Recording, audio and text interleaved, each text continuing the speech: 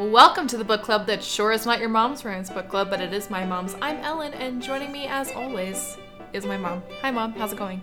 Hi, Ellen. It's going wonderfully. Okay, good. So today we are going to be talking about The Chocolate Thief by Laura Florent, and later we are going to talk about our opinions on Valentine's Day. But first, Mom, what have you been reading? Oh, shoot. I forgot all about this part. What have I been reading, Ellen? That's an excellent question. I read, I don't think I've read anything extra. I read I don't think you have either. What was the last one we did? Archer? Was Archer the last one? Yes, the last full one that we did. Yeah, so I've only read Archer and Archer's Voice. And then last time we read The Virtuoso. The Virtuoso, and I read that. And then I read The Chocolate Thief. So I haven't read anything extra this week. I think since the last time we spoke, I finished The Brazen and the Beast by Sarah MacLean, which I liked. It's not my favorite of hers, I would say, but I enjoyed the characters, and I'm excited for the next book. And other than that, and the books that we've done the podcast, I've been busy. I made it a goal to watch all of the Best Picture nominees this year. So I've been busy doing that because, newsflash, some of them are really stupid long. So it took some time. And it's been a crazy week, and it's going to be an even crazier week this week. Yeah. See if you can fit everything in next week. Yes. We have a crazy reading schedule coming up, and I'm going to be at Disneyland this week. So wish me luck. In fact, you may hear my washer and dryer going in the background because I'm furiously cleaning and doing laundry and all of that. So it's going to be fun. Yeah, it might just be me on the next episode. It's true. I'm going to Disneyland, and I'm super excited. I'm so excited for Star Wars and Galaxy's Edge and all of that. So if you are on the group, I'm sure I'll post pictures and things like that. Okay. Today we are going to be talking about The Chocolate Thief by Laura Florent. This is the first book in her Amour et Chocolat series, and it came out in 2012. Mom, this is going to come as a freaking shock to you, but I've been busy this week, like I said. Oh my gosh. Every week, Ellen, every week. I've been listening to the podcasts. I like to listen to the podcasts because it's like, if I do something weird, I'm like, yeah, I need to remember not to do that again. So that's why I diligently listen to each podcast. Every single week, Ellen says, I've been busy this week. Whatever. Well, there was no way I was going to be able to have time to do. Well, if I had your talent for writing, I would do these, but I don't. Oh, boy. I don't. I paid for you to go to college to get that talent. So now you're letting me down. So here's the back cover description for this book. Breathtakingly beautiful, the City of Lights seduces the senses, its cobbled streets thrumming with possibility. For American Cade Corey, it's a dream come true if only she can get one infuriating French chocolatier to sign on the dotted line. Melting, yielding yet firm, exotic, its secrets are intimately known to Sylvain Marquis, but turn them over to a brash American waving a fistful of dollar. Jamais. I don't speak French. Not unless there's something much more delectable on the table. Whether confections taken from a locked shop or kisses in the dark, is there anything sweeter? Mom, what did you think of The Chocolate Thief? I really liked it. It wasn't a love for me, but I really liked it. Okay. Okay, so here's what I'll say. I liked it. And I come to that review by averaging out the things I really loved about this book with the things that really pissed me off and frustrated me. I'm worried. I think they frustrated you more than they frustrated me, but I was frustrated by some things. I'm worried that I'm really going to come for this book, and I don't mean to to do that entirely. I'm going to come for aspects of this book, but I am going to try and devote some time to the things that I really loved about this book.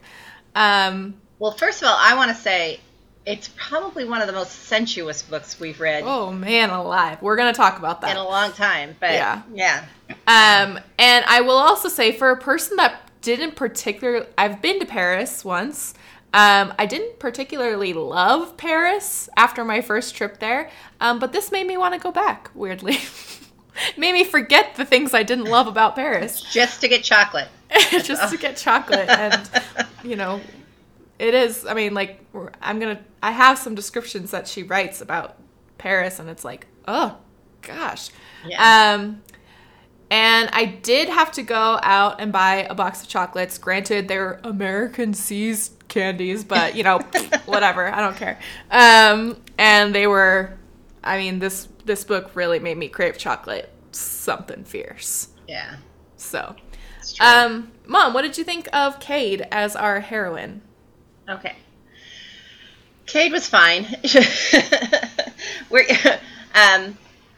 I have a little thing about each character. I liked Cade. She was, you know, she was a go-getter, and you got to appreciate that. And I loved the whole chocolate thief thing. I loved the whole thing about her breaking into his chocolate place and then him, like, waiting for her, and then him being mad that she didn't break into his chocolate place. I'll tell you what bugged me about her is that there's two things. First of all, she kept harping on the wanting to buy his name thing. And even, like, they would be in a sexy, passionate moment, and she would bring it up, and I'd be like, can you just let it go for 10 minutes so you can get some, and then you can bring it up later? Bring it up. No, she's playing the game. She's bringing it up in the midst so that, you know. Yeah, but that's what kept throwing him off. And there was that, and then she kept bringing up the other chocolate guy, which, granted, stopped, and he understood that she was lying, which was funny. But it's like... Okay, so based on what we were talking about, so we kind of talked about this book when both of us were at about 70% or so. So based on that, I don't know if your opinions have changed. It seemed like you liked him more than her. I did. I am the opposite. We're going to get into him. He really pissed me off, and I did not like him at all by the end of the book. So I liked her. The thing with her is that everything that you're saying, I felt like she was kind of doing it tongue-in-cheek, and he got that, whereas I never got anything like that from him. Well, and I also think it was part of... I think he realized that she wasn't happy doing what she was doing, so I think that was all part of the journey as well, you know, because she kind of comes out of it on the other end. And so I think that cutthroat thing was not really her style, and she didn't love doing it, and that's why, you know, it was a sweet ending that she, you know, wound up being able to be there with him. So, you know, I get it. I think that her thing was part of her journey in the book. But she's like, the things that kind of bugged me about her is she's slightly out of touch, I think. But also, like, I gotta stand up for my fellow American girl in Europe. Like, I've been there. It's always so disheartening when they talk to you in English. Like, it's the worst. So, like, when it opens with her, and she's all, like, fresh-eyed, you know, and fresh-faced and dewy-eyed and ready to take on Paris, and she's feeling so confident, and it just, like, pushes her down at every freaking turn. And I felt for her. And I don't know, she kind of just struck me always as, like, plucky and, yes, like, slightly not recognizing the fact that maybe she's a little privileged, obviously. Right. But, you know, she does sweet things like give the chocolates to the homeless guy and all that kind of stuff. That's cute. And so okay, we're going to talk about the ending and the conflict and things like that later, so I won't get into that much. Other things I want to say about her, I did also really love the chocolate thief, espionage thing, and how, like, if there was more of that, I think I would have liked this a little bit more. Like, right. If their whole, like, press fiasco thing turned into a bigger thing, I think I might have liked that. And I did sometimes take issue with her manipulation of him, but it did always feel like he was in on the joke, especially as they got more serious and were, like, sleeping together and things like that. Also, in her defense, I would have freaking slapped a bitch who spent $30,000 on my credit card. Well, okay. I don't care how much money you have. I don't care. Well, she has no one to blame but herself for that one, because just handing over your credit card randomly, Yeah. she's lucky it was only $30,000. It's true. But I was just like, I don't know. Because I can't imagine spending that much money in a day, especially on clothes and stuff. I'm just not like that. So, No. I don't know. Could you spend Anyway. $30,000 at Target? yeah. Is that a thing? Which is where I buy my clothes. I just, like, if I spend more than, like, $100 on an article of clothing, I cringe inwardly. Like, it hurts me. I know. And I did see that you had highlighted the part. Well, you probably should share that Ellen did a study abroad, and she went to Austria, and she had studied German and really worked hard on her German and had really practiced.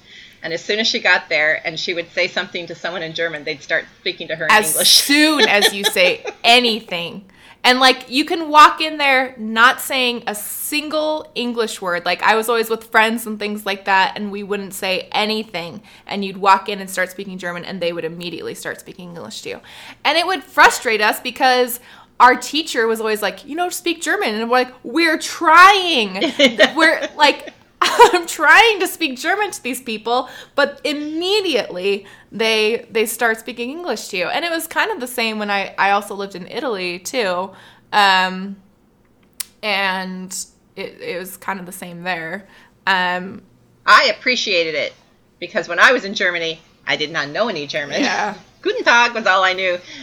You'd say that to someone, they'd start speaking English, and I'm like, thank you for speaking English to me. That's what I mean is, like, with her, it's like I felt for her because she was trying to, like, embrace the culture and things like that, and they keep kicking her down, and I felt that to my core. I felt that. Okay, what did you think of Sylvain as our hero? Well, I liked him okay. There were things about him that bothered me, I will admit. And both of them, can I just say, both of them had insecurities that I was like, you guys just need to move this thing forward. They both were so, like, standoffish with stuff. And there was one thing, he would say something and she'd think, oh, wow, there's a story there I can tell, and I need to, but she wouldn't push the thing. And then, so I kept thinking there was some big reveal that we were going to have.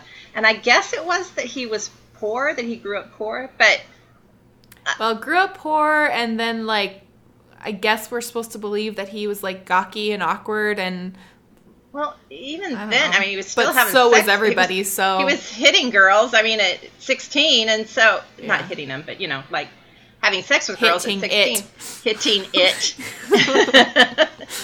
the big it. At 16, and so he couldn't have been, too horrible. I don't know. It was just like there was no big reveal, and I kept expecting there to be some big backstory that we missed, and it just never really produced itself, I guess. I don't know. But, yeah, he had his moments where I was like, dude. So I liked him, and then I did not at all. I liked when they kind of were like this enemies to lovers thing in the beginning, and they were kind of bantery, and he was grumpy. You guys know I love that. But he was just grumpy, like, throughout the book. And you know that I love the transition, you guys. You know this about me. So he really pissed me off, and I got kind of triggered by him in the end, which I think it takes a lot to trigger me, is the thing. He seemed really judgy and controlling to me, and, you know, maybe it's because he's French, but he can, the judgy thing is more what I'm referring to with the French. He like shoots her down at every opportunity throughout this book. And I don't mean like turning down her offers, but she takes pride in this thing that her family has made. She takes pride of the things that they do with their company, you know, and for the chocolate industry and things like that. And he shoots her down every single time. And not in a nice way, in a super, super, like, hurtful way. Like, everything your family has worked for is garbage. Yeah. It's junk chocolate. How dare you? Blah, blah, blah, blah, blah. And maybe it's, you know, the American girl in me, because this is obviously supposed to be Hershey. And I don't take issue with Hershey like he seems to. And I don't know. It's just, I mean, and so, like, okay, when I went to Italy, everybody's like, oh my gosh, you're never going to be able to eat American pizza again. Like, you're going to be obnoxious. Here's the thing. I recognize that they are two different things. I recognize that Domino's and Italian pizza are two different things. I recognize that Mexican food and Taco Bell are two different things, and I appreciate them both wholeheartedly. And it's the same with European chocolate and American chocolate. I appreciate them both and recognize them both as different things. And so his just like relentless, like, your family's chocolate is garbage. When she obviously, and she, like, when she gave him the s'more and he was just awful about it. Yeah. And all this, and like she, you know, carries them in her purse and everybody like shoots her down when she gives it to them. And it's like, you know what? Get off your freaking high horses. I don't know. I did not like that. And yeah, he really pissed me off. And we're going to get into where he really pissed me off in the conflict, but. Okay. I kept thinking he was, like, I thought it was going to be more of a give and take. I thought that he was that way, and that by the end he would be, you know, like, helping her family with something. Or, you know, maybe not giving his name to it, but at least helping them in some way. So I thought it might end up being kind of a give and take, but it wasn't at all. It was just like, you leave your family business and come and do this with me, and we will not do anything with them. Yep. So it was like, oh, poor girl. Anyway, so she gave up everything for him, and he literally gave up nothing for her. Yep. And we're going to talk about that more. Let's talk about okay, so Ellen, breathe. Whew. Okay, let's talk about the things that I really, really loved about this book. So this book really engages, like, all the senses. But when I think about it, in a lot of ways, that's because chocolate does too. Like, you've got the mouth feels of chocolate, the smell of it, the look, especially of these pretty French chocolates, and the taste and all of that thing. So what did you make of the very, like, tactile nature of this book? Oh my gosh, it was. In fact, halfway through the book, I texted Ellen, I'm like, this book is so tactile. Just her talking about running her hands through the pistachios or the cocoa beans, or just all of it was just, because it wasn't just taste and smell, it was touch and everything. It was just a very engrossing, and it was just amazing how it just ignited all your senses while you were reading it. She did an awesome job of writing those. I mean, I've never been so engrossed in a book with all my senses just firing on all synapses. It was amazing. Yeah. There should have been more of that. Yeah. And honestly, like, there's a lot of that in the beginning, and it starts to not be as much the case, and we get into a lot of the personal drama that pissed me off. And so I wrote down these two lines where they both are, like, towards the beginning of chapters.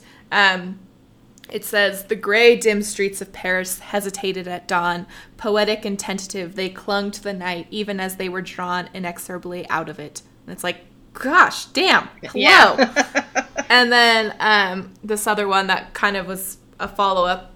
Outside, Paris put on darkness the way her women dressed for excitement, a black dress sliding over skin, something glittering in its threads. And she just has a lot of lines like that where the way she describes things, I was like, ooh, girl. Yeah. Hello. Yes. I was going to say, are you going to read the black dress one? Yeah. That's really good. Yeah. And like you were saying, when she's explaining the chocolates and when she's in the chocolate lab, like I said, I speak German and Italian and some Spanish, but I do not speak French.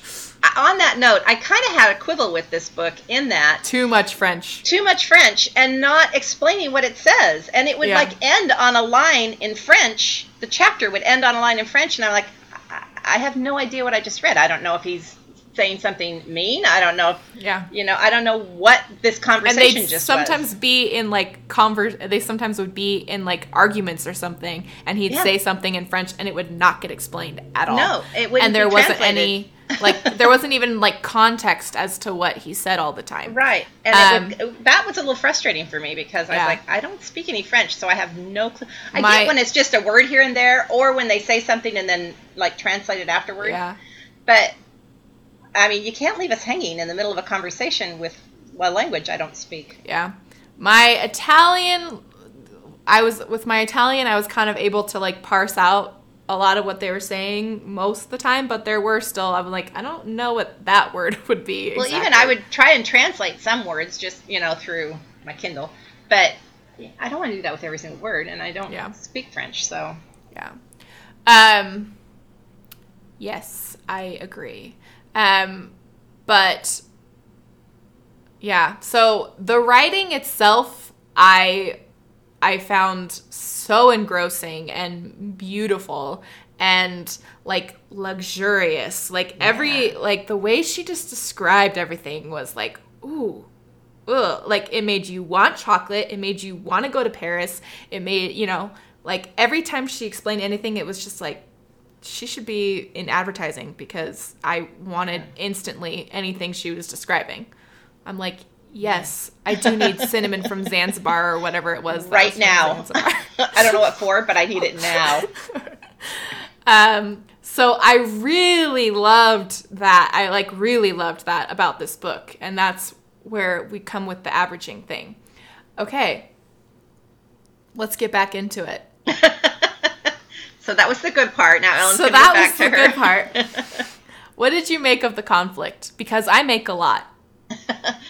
The conflict being her needing to go away to work. Yes, and him being a freaking whiny little bitch about it. What did you make of that?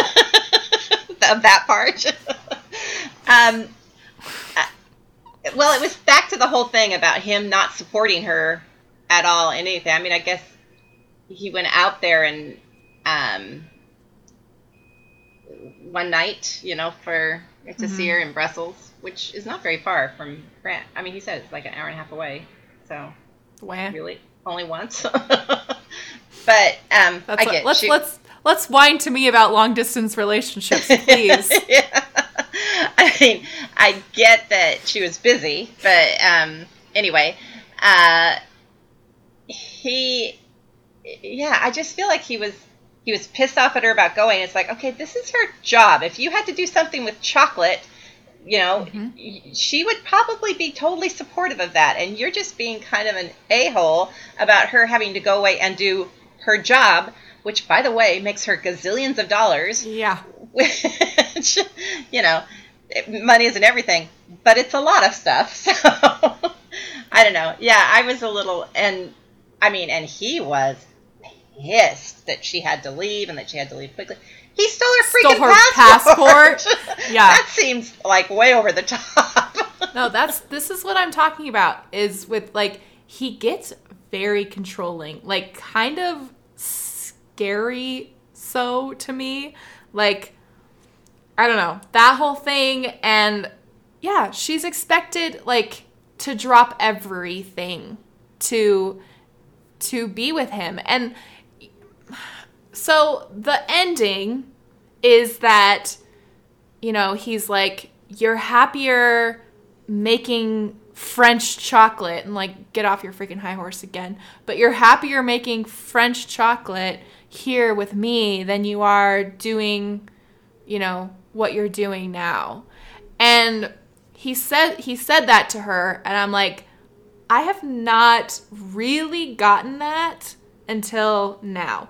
I got that she was passionate about chocolate and that she was interested and, you know, very intrigued by the way it was made, and especially this like really high-end chocolate. You know, she compares, you know, the factories back at home to these kind of more intimate chocolate, and it's very handcrafted and all of that, and she's fascinated by that process, and that's why she wants to buy out someone so that she can get more involved in it and bring it to the masses in America, which I don't see anything wrong with. She's trying to bring this culture that he's so freaking proud of over to share it with more people, you know, and engage the senses and the palates of the American people. Okay. And so I didn't get that she wanted to do exactly what he does until he said it and she agreed. I did not get that to that point. And she even says, like, when they're talking about, like, well, what do you want? She says, working with chocolate in Paris, I'm not good at it. I'm never going to improve anyone's life doing it. I just love it, but it doesn't do anything for anyone but me. And he says, like, well, have you ever done anything just for you? Blah, blah, blah, blah, blah. And I didn't get that she was unhappy with her job. I got that she was thrown into a lot of responsibility and high pressure situation, but I didn't get that she hated it until they were telling me she hated it. Well, she actually seemed to thrive and enjoy, like, going in for the kill on a buy and that kind of stuff. She actually talked about it like she really enjoyed doing that kind of stuff. And I'm like you. I thought the whole thing of the book was going to be, you know, there's give and take. He helps her, maybe doesn't even put his name on it. And maybe this is still what's going to happen, but that he helps her make a high-end chocolate that she can sell to the masses for not $12, you know, right. $100 a pound or whatever it was that he was charging. $120 a pound. I better freaking have an orgasm when I eat this chocolate. Yeah, no kidding. So his whole, and then she says this also in this same kind of like argument that they're having. She's like, are you saying that I have to choose, that I can be Cade Corey of Corey Chocolate, or I can be your here with you, but I can't be both? And he says, I'm here, you're going to the US, it's a big ocean. So basically he's saying, yes, you have to pick one. Yeah. And I did not like that at all. At all. We talk about romance being a very empowering to women, and I did not feel like this ending was that at all. I felt like it was my dreams now need to become your dreams, and they need to be with my chocolate and not your shitty ass chocolate. And they need to be here where I live. They need to be here in Paris and nowhere else. And I'm not going to freaking budge on that.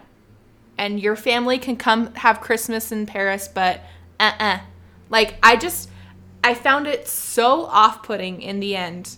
Like, so off-putting that I was triggered, as you can tell. Tell us what you really think, Ellen. Don't hold back. I don't feel that I did.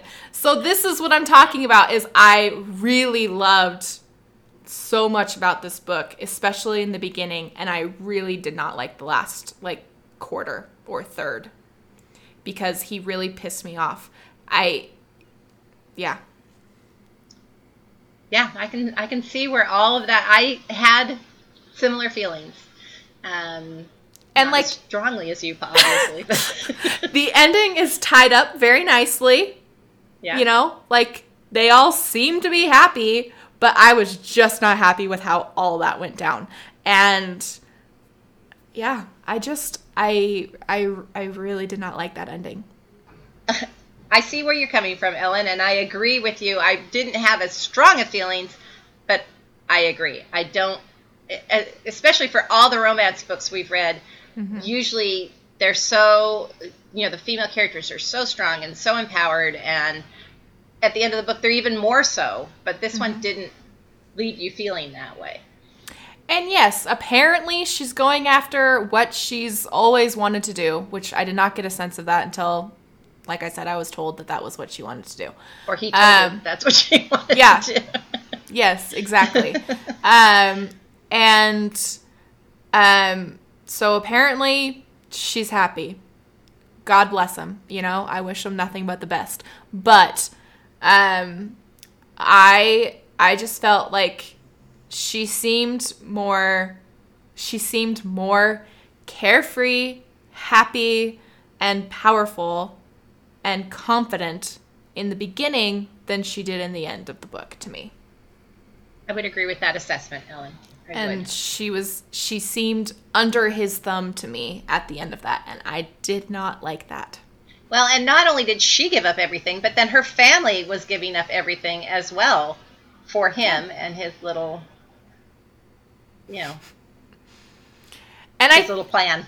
It's like I said, I think that it's probably going to be that he teaches her how to make chocolate, and she makes her own chocolate that they then put, on the shelves under the Corey name, whatever her name is. Hershey's Gold is what it's called.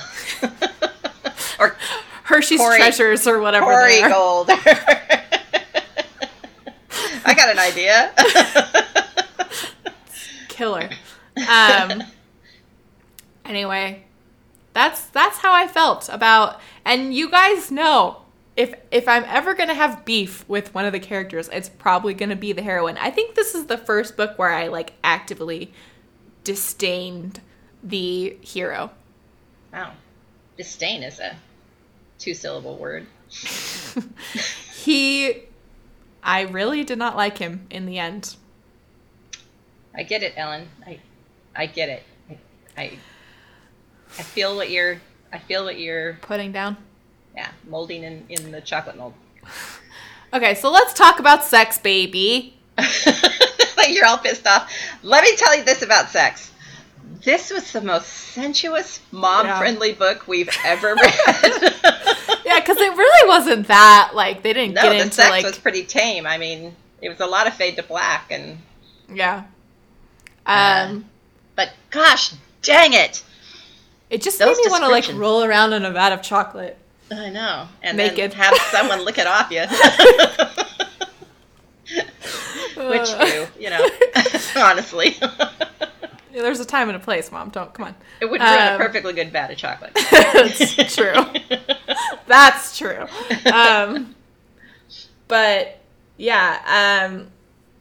Yes, the sex scenes were very, ooh, dang. Oh, yeah. Boy. But just like you said, her descriptions and all the senses being involved in them. And, well, even just her explaining, that bitter chocolate that he gave her. And I mean, just all those descriptions of those chocolates. It's just gosh, dang, you could just almost feel it melting on your tongue. Yeah. And But, the sex scenes were very sensuous, but very, very mom-friendly. Yeah, if anything...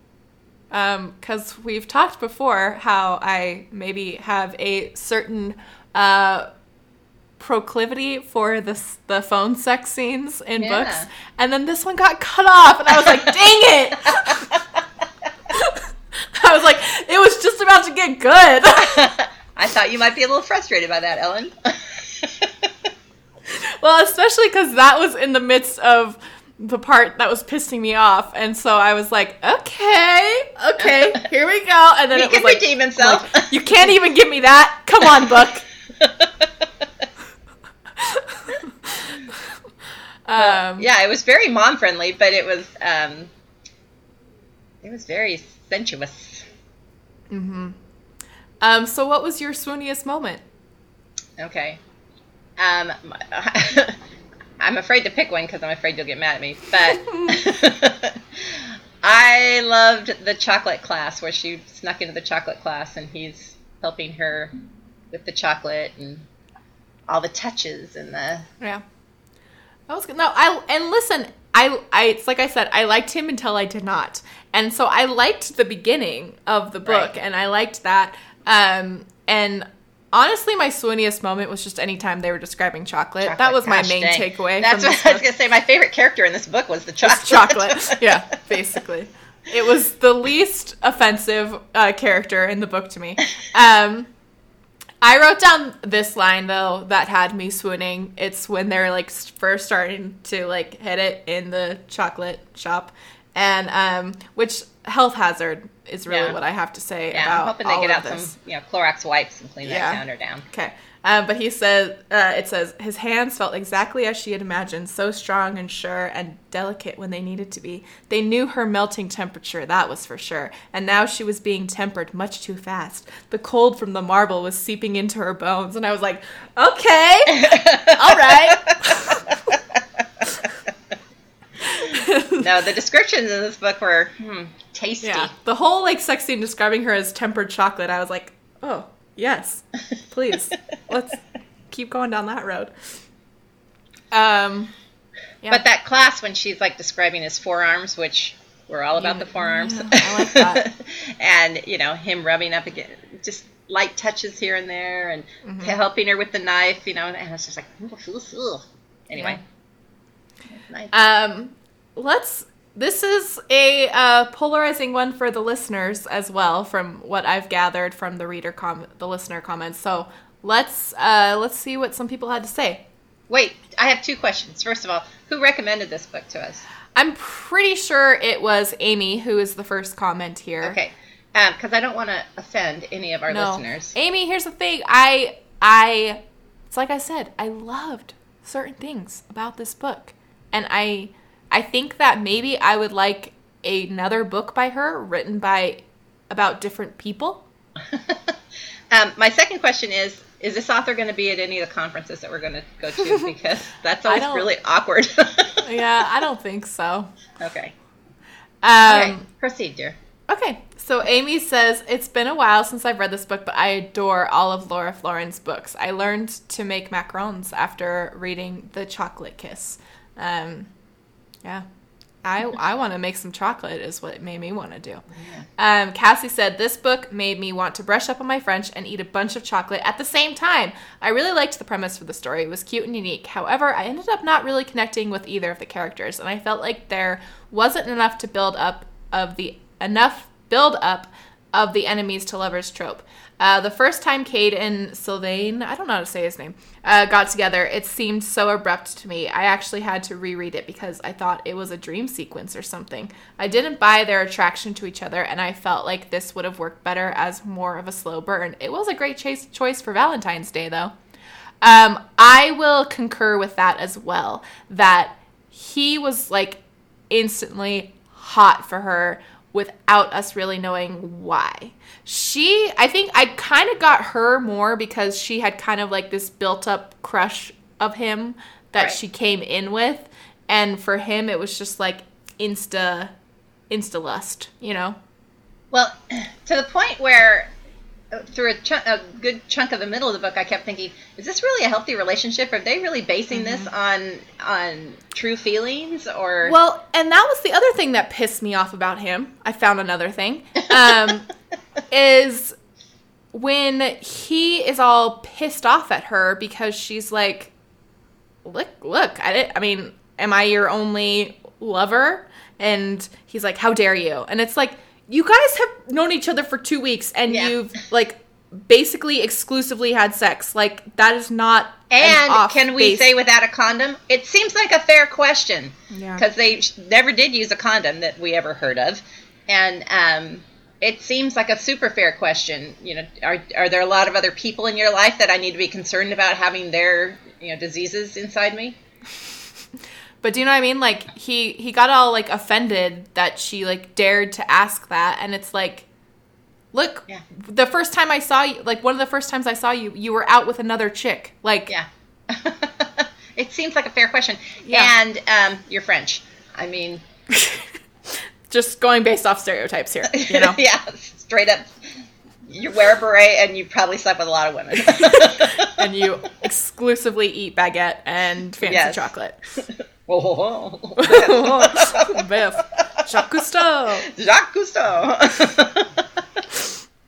Everybody should watch Foodie Flight Fat. of the In fact, maybe I'll tag that on the Facebook group.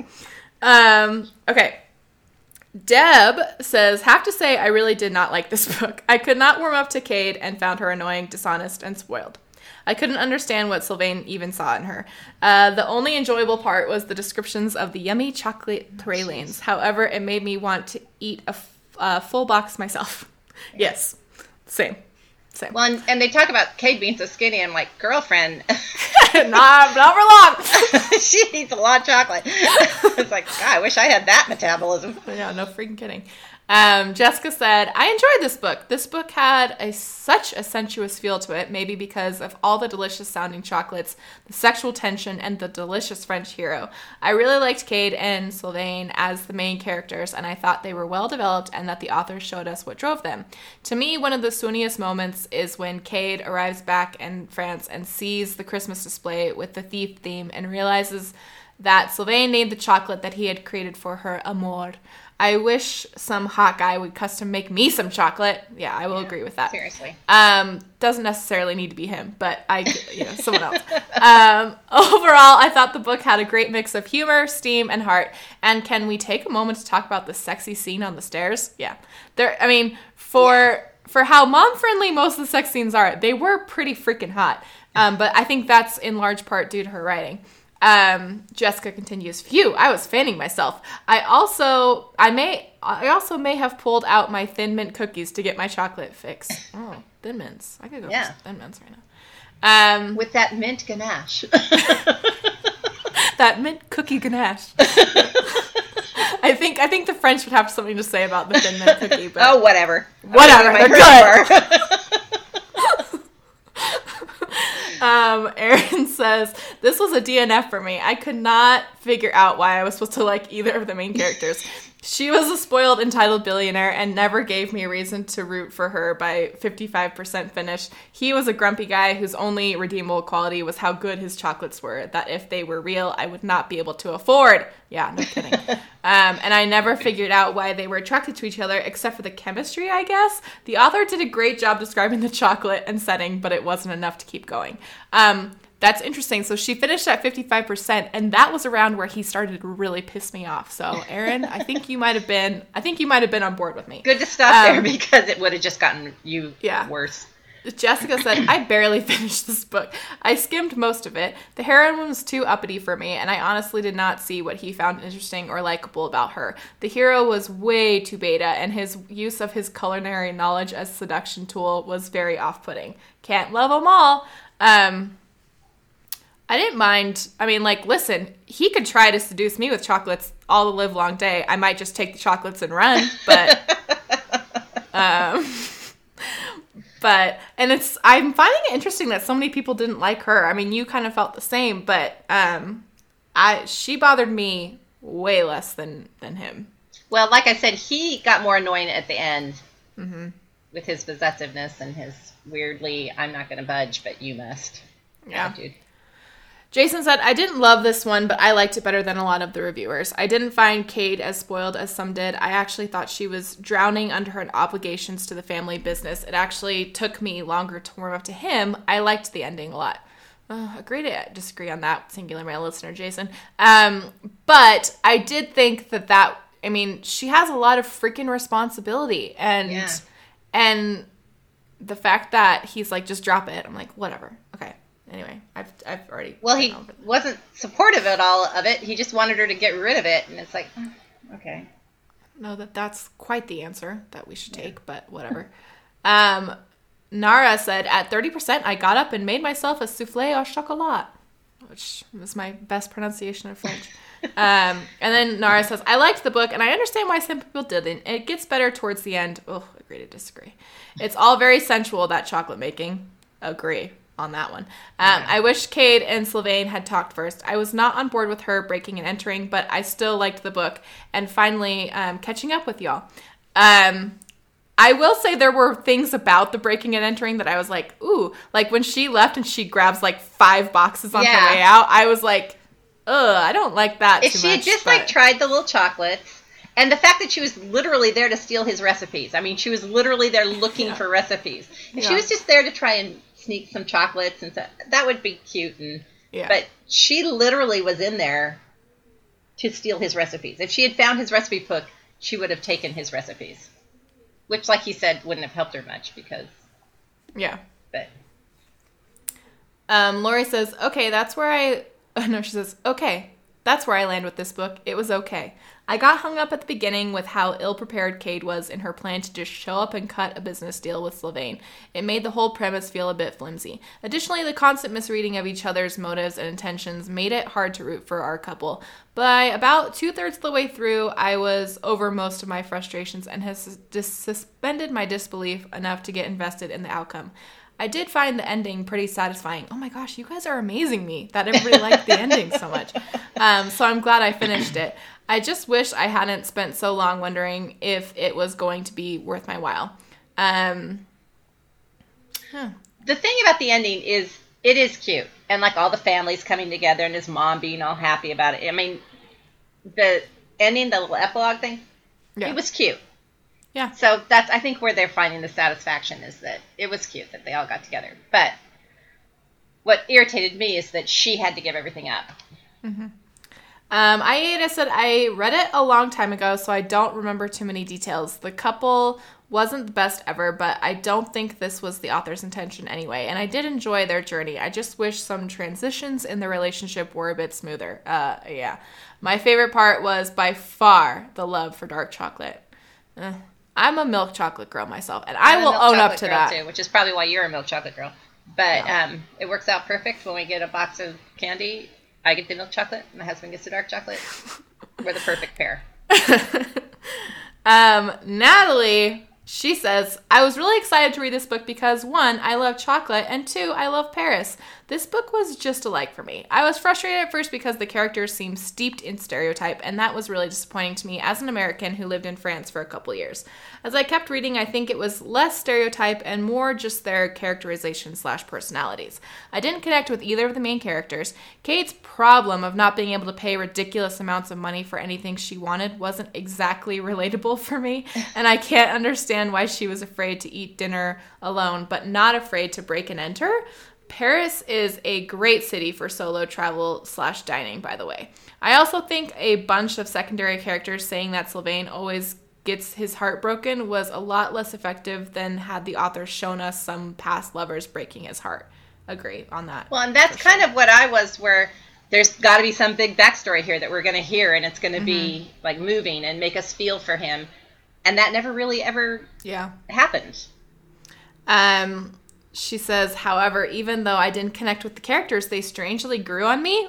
Opposite. They became more developed and rounded as the book progressed. I thought the book actually got better after they got together, which is usually not the case for me. The end was pretty satisfying, and I'm glad I stuck with it. There were also some really beautiful bits of writing, that had an almost magical/dreamy quality to them that I really enjoyed. I am curious enough and like the writing and setting enough to pick up another in this series and see if I connect more to those characters. And you'll have to let us know how that goes, Natalie, because I do really like her writing, and so that's it. And so I think where I come down is that was frustrating for me because I liked so much else about the book that he really pissed me off. Did he? He ruined it. Mom, any final thoughts on? Well, they kept talking about his long hair, but he never, I don't think he ever had it pulled back the way I wanted it pulled back while he was working in his chocolate shop. They never talked about him wearing like a hairnet or anything, and I was like... Yeah, well, and so everybody else was, it seemed like. Yeah, and so it kind of bothered me. I mean, I guess he wore his little chef hat thing. Didn't he say, like, there won't be any hair found in my chocolate? Well, apparently there could be. I don't know. Yeah. She kept talking about his long, silky hair, and I was like, pull that stuff back, dude. Well, I think a hairnet is not exactly the most sexy thing on one of our romance I'm heroes. sure it's not, but it just seemed like a no-brainer to me. Put on a hairnet and a condom. That's all I ask. Is that asking so much? Okay, so I'm not going to harp on it anymore. Like I said, really loved the writing. Really did not like him. So that's where I landed on the book. Yeah, I think you've made that clear, Ellen. Good, I'm glad. I like to make myself clear. But, like you said, I think averaging everything out, it was a like for me. Yeah. But there were some quibbles that I had with the story. That's where I come from as well. So those are our thoughts and some of your thoughts on The Chocolate Thief by Laura Florent. We would love to hear more from you on our Facebook page, our Facebook group, which is at Not Your Mom's Rom. No. Our Facebook group, which is Not Your Mom's Facebook group, our Goodreads group, our Twitter, which is at Not Your Mom's Rom, or you can email us at notyourmomsromancebookclub@gmail.com. I've said this so many times, you'd think I would be able to get it right. So if you want to read along with us and email us with your thoughts, or if you would like just a book for us to read, we'd love to hear from you. On February 17th, we'll be discussing Moon Called by Patricia Briggs in our next mini episode. For now, we are going to take a break, and when we come back, we'll be talking about Valentine's Day and our feelings on it. Thanks, Mom and Ellen. This is Solitary Ellen coming to you mom-free because I'm here to talk about a book that is most assuredly not mom-friendly. And Mom can't know that I'm going to read it, so let's just keep this between you and me, huh? Today's podcast is sponsored by Best Women's Erotica of the Year, Volume 5, edited by Rachel Kramer Bussell, published by Cleus Press. This anthology's theme is outrageous and features 21 brand new sexy erotica and erotic romance stories from authors who will certainly bring the outrageous factor, including Sierra Simone, C.D. Reese, Sabrina Soule, Caridad Pinheiro, Bali Cara Jaswal, Justine Elliott, Alexa J. Day, Jane Renault, and more. You'll be swept away by the sexiest business deal ever, break the rules in a future world where skin-on-skin contact is forbidden, and discover the art of getting off by phone sex. From mermaid sex to historical passion to the first Latina U.S. president finding intimacy again after becoming a widow, this book has something for every reader, from happy endings to pure lust. Best Women's Erotica of the Year, Volume 5 is available in print, ebook, and audiobook, and is on sale now wherever books are sold. Find out more at bweoftheyear.com. And we thank them for their support, and we hope that you guys will check it out. It's time for a break! It's time for a break! The break is when we do the news and mail. Okay. I think my favorite part of the mini episode, do you want to know my favorite part of the mini episode? No, I don't want to know. So a couple news items. First, on February 24th, for our B topic, we are going to have the lovely Kathy Maxwell on to talk about her next book, His Secret Mistress, and also just kind of chat about romance in general. She's a huge advocate for it. She's a delightful person. She's a delightful person. I was in a book club with her when I lived in Texas, and she's a hoot, and I think it's going to be a lot of fun. So stay tuned for that episode, again on February 24th, and we're just super excited to have her. And then Mom has an item of business. I do. The lovely Jessica has asked me to do a drawing of the people who read for our theme for that month, and for January. This is for January. Last January's theme was, or the trope was the second chance romance, and romance, fresh start romance, and fresh start. There, thank you, Ellen, for that. You're so welcome. I'm going to draw a name/number. I'm drawing a number, but the names are attached. Okay. It's Elsa Evans is our winner. Congratulations, Elsa. So Jessica is going to get in contact with you regarding getting you your prize. Your prize. So fun. Don't say you never won anything, because you just did. We have 2 emails today. The first is from Michelle. She says, "Hello, ladies. I love your podcast. I'd like to offer a few recommendations for your reading list. I'm sure that you've received some of these already. Forgive me because I can't remember if they are all mom-friendly, but they stuck out as books I really enjoyed. On Dublin Street by Samantha Young, which we've been recommended before, I think. All you need to know is Braden Carmichael. Think contemporary romance set in Edinburgh, Scotland.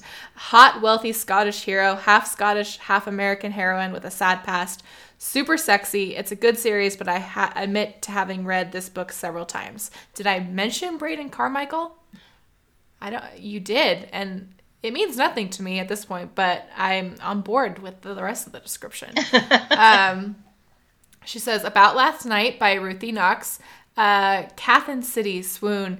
Contemporary romance set in London. British hero, American heroine living abroad. Opposites attract, sweet and sexy. Minor conflict, since it's a shorter book.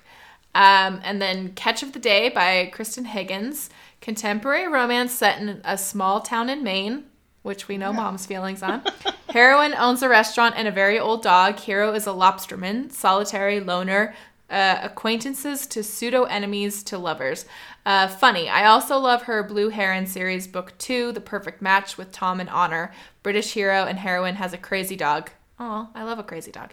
In fact, I love all the dogs in her books, and since I'm on a roll, all I ever wanted, Callie in love with her boss, and Ian the veterinarian, really funny and heartwarming. I think I laughed and cried reading all of these books.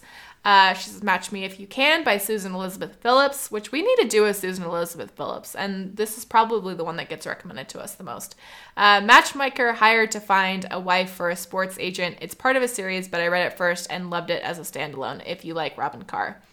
And if you like Robin Carr, Summer in Sonoma by Robin Carr. More women's fiction than complete romance, but I love Cassie and Walt. ER nurse and motorcycle riding mechanic, super mom friendly. I have a feeling Robin Carr lives near me somewhere. Yeah, in Northern California. All the Northern California stuff. Yeah. So thanks for those, Michelle. And I do think we probably need to have at least a Susan Elizabeth Phillips on the next one. And I like the sound of all the rest of those. So. Yeah. Okay, and then our next email is from, bless her. She wrote out her name, and then she told me how to pronounce it phonetically, and I'm still not 100% sure I get it from her description. She says, phonetically, it's Marcia, and then substitute the S with a T sound. So, like, Marta? Marta? Marcha? I don't know. But she says, Hi, Mom and Ellen. Shout out from the Netherlands. Oh. Which, fun bit of trivia, when I was in 8th grade, I did a country report on the Netherlands. She said... So Ellen's an expert. So I am an expert on your country. You're welcome. Ask Ellen anything. Do you remember that country report, Mom? I do, Ellen. I remember trying to make the map of the Netherlands. Yes, it was a pain in the butt. Okay. She says, shout out from the Netherlands. I've recently discovered your podcast. It's a great find after having read about 80 romance books in 2019. Ooh, that's, I think, better than I did. There were a lot of episodes of yours I could listen to without being spoiled. You two have a fun dynamic. Thanks. She says, in your most recent episode, Archer's Voice, you mentioned never having read a deaf hero. I really enjoyed the historical Gilded Age book by Joanna Shoup, A Notorious Vow, where the hero is deaf, but he is able to speak and read lips. And I think he uses an early version of ASL. And then she said, Ellen mentioned a blind hero in one of Tessa Dare's books. Do you remember which title that was? I'd be up for it. Yes, it's Romancing the Duke by Tessa Dare. It's the first book in her Castles Ever After series. And that was like Mom's... one of my first ones. Yeah, one of her that first we listened to. And Ellen had to fast forward through the sexy parts because she was embarrassed. Bits. Yeah, I did not want her to hear that. That one's fun. It's got like a lot of cosplay and stuff in it too, and it's funny. Some like historical LARPing. It's really funny. So she says, lots of love, Marcha. Bless you. I appreciate you trying to help me out, and I'm sorry that I'm still screwing it up, even with your very clear instructions. So thanks for the emails, as always. I will add all of those to our ever-growing recommendations list. And we look forward to hearing more from more of you. And yeah, so that's it for the break. Thanks. Bye.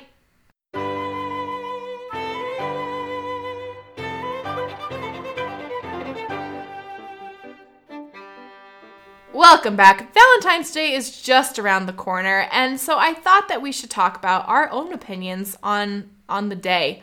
I want to prelude this by saying that anyone who gets really into it, I bear you no ill will. For me, myself, and it's not just because for most of my life I've been a bitter single woman. I have not been bitter. Well, after that last review we just did, you sound really bitter.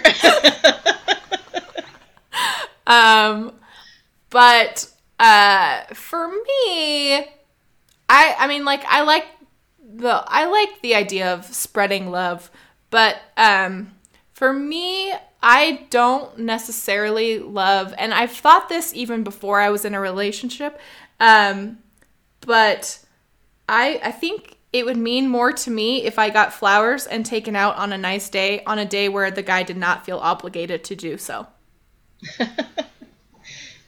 I would agree. Can I share my Valentine's Day story? Yeah, please do. Okay. So I was raised in a family that was extraordinarily practical. And my parents just did not believe at all in celebrating what they called Hallmark holidays. And Valentine's no Mother's Day, no Father's Day. We didn't really do Mother's Day or Father's Day. I mean, usually at church we would do something for Mother's Day or Father's Day, but we just didn't make a big deal of these things in my home. I didn't grow up celebrating these things at all. So my husband, on the other hand, was raised in a family where it was like over the top every time something like one of these things happened. Mm-hmm. So when we were dating, and we dated for a very short amount of time, so we were actually engaged. Very short. We were actually engaged during our very first Valentine's Day together. And he had me come over to his house for Valentine's Day dinner. And when I got there, my place setting, like around the table at dinner, were gifts and cards on everybody's plate. Everybody in the family had gotten me something for Valentine's Day. I hadn't even gotten my husband something for Valentine's Day. I hadn't done anything for anybody at all. Rings so true to everything I know about my dad and his family and about you. Yeah, exactly. So it was super awkward and a little weird. They were very nice about it. And, oh, no problem. But I felt super uncomfortable. But so that's kind of where I'm coming from on this whole Valentine's Day. Well, and then you raised me, and that's where I come from. Exactly. And so it's not, but like Ellen said, I would much rather just get a surprise bouquet of flowers or a surprise box of chocolates or a date out. I mean, now we go out to dinner all the time, so and really, Valentine's Day is the worst day to go out to dinner. So yeah. I'm just throwing that out there. That's what I think we're gonna do, because you guys know I hate the word boyfriend, but the man with which I am currently spending time when you can. Yeah, we are gonna be together for Valentine's Day because we're going to Disneyland, and then he's still gonna be here come Valentine's Day, and we were like, well, maybe we can go out to dinner or something. I was like, we probably don't want to go out to dinner. I'm like, we can go out to lunch. We'll do a Valentine's Day lunch. That's got to be better, because dinner on Valentine's Day is the worst. It's a Friday, though, which is probably going to make it even worse. Yeah, so. That's what I'm thinking. Anyway. Yeah, but that's all, like, long. And again, this is not just because most of my, I've had 28 Valentine's days where I've been single, or more than that, 31. But yeah, I think that I think it should just be like a friendship day rather than like a romantic love day, which is what it kind of seems to be more occupied with. And just like I like Galentine's Day, which is the day before. And just spread a little love to your gal pals. Which I'm pretty sure, did Parks and Rec come up with that? Yes. love it.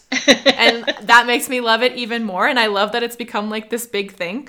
Like I saw Galentine's Day cards at Target when I was awesome. there. That's awesome. I know. Leslie Knope, you go, girl. But yeah, I'm all about spreading the love. I think that a day for spreading the love, but I don't like this whole like obligation to express love on a day. I feel like it means more when it's not under obligation. Well, that was my parents' whole thing with Mother's Day and Father's Day. Is their whole thing was every day should be Mother's Day and Father's Day. There shouldn't be one day that you express your love to your mother or your father. And so in our family, then no day became Mother's Day. I was going to say, how'd that work out for them? And my dad would probably still say, yeah, I'm sure. He gets no love, but it's not true.